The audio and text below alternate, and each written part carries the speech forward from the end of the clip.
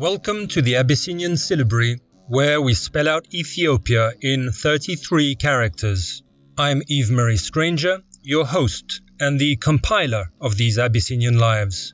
Nota bene, while any resemblance to actual countries, past or present, and to historical figures is not purely coincidental, this is a work of fiction.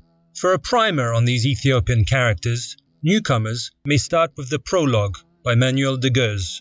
To order the book or a poster of the Abyssinian Syllabary, visit uthiopia.com. That's uthiopia.com.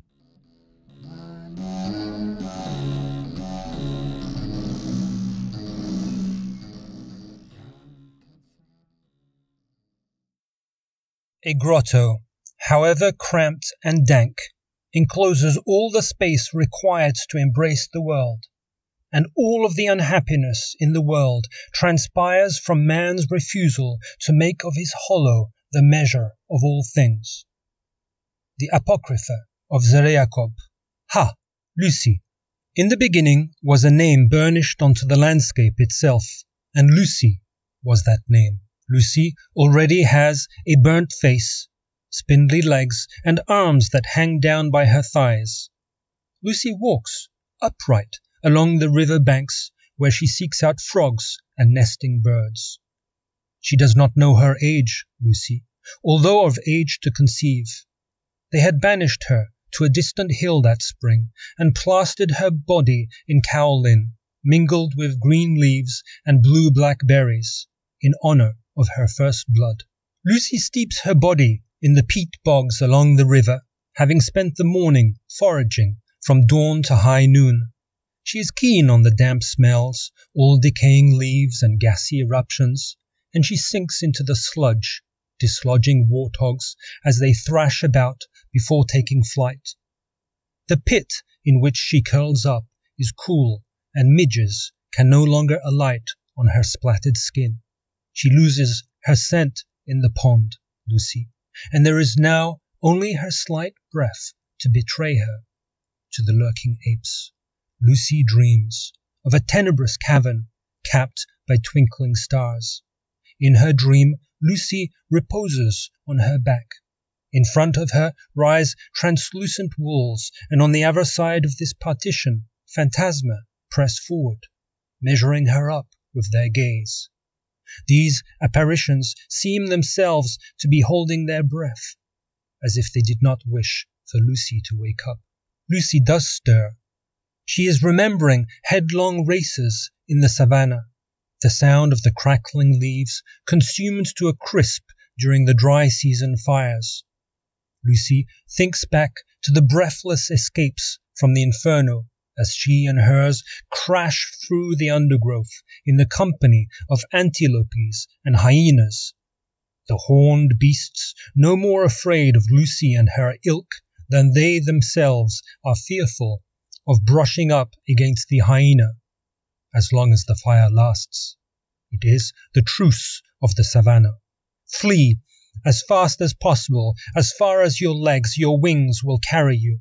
The blaze petering out against a barren stretch, the animals slink away, abashed. The antelope makes for the hearsts and the hyenas for their caves, while Lucy's muster in a clearing. Who is missing? Who stumbled? Who is lying on the savannah floor? That night, one of hers picks up a red ember and places it in the middle of this glade, and they sleep soundly. The antelope makes for the hearsts, and the hyenas for their caves, while Lucy's muster in a clearing. Who is missing? Who stumbled? Who is lying on the savannah floor? That night, one of hers picks up a red ember and places it in the middle of the glade, and they sleep soundly. Lucy recalls happy days in the bush, scrabbling from branch to branch, squabbling with monkeys over dove nests lined with chicks.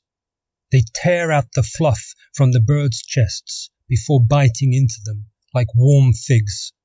The apes are hardier than Lucy's kind, and they are nimbler in the trees, but it is they, Lucy and her clan, who push the apes back towards the forests when they discover a charbroiled zebra on the plain.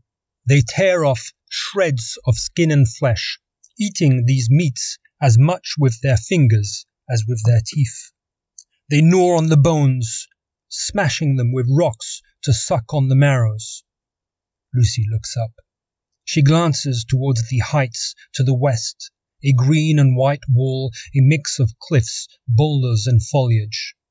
This barrier marks the end of the plains, with their alluvium-laden rivers and vast herds, in which she and hers range, from rains to dry season, between overflowing waters and the droughts and their fiery thunderstorms. In the dry season of the year of her blood, a dust-laced simoon began to blow, such as the hot tongue which precedes the lick of the flame harrying you forward.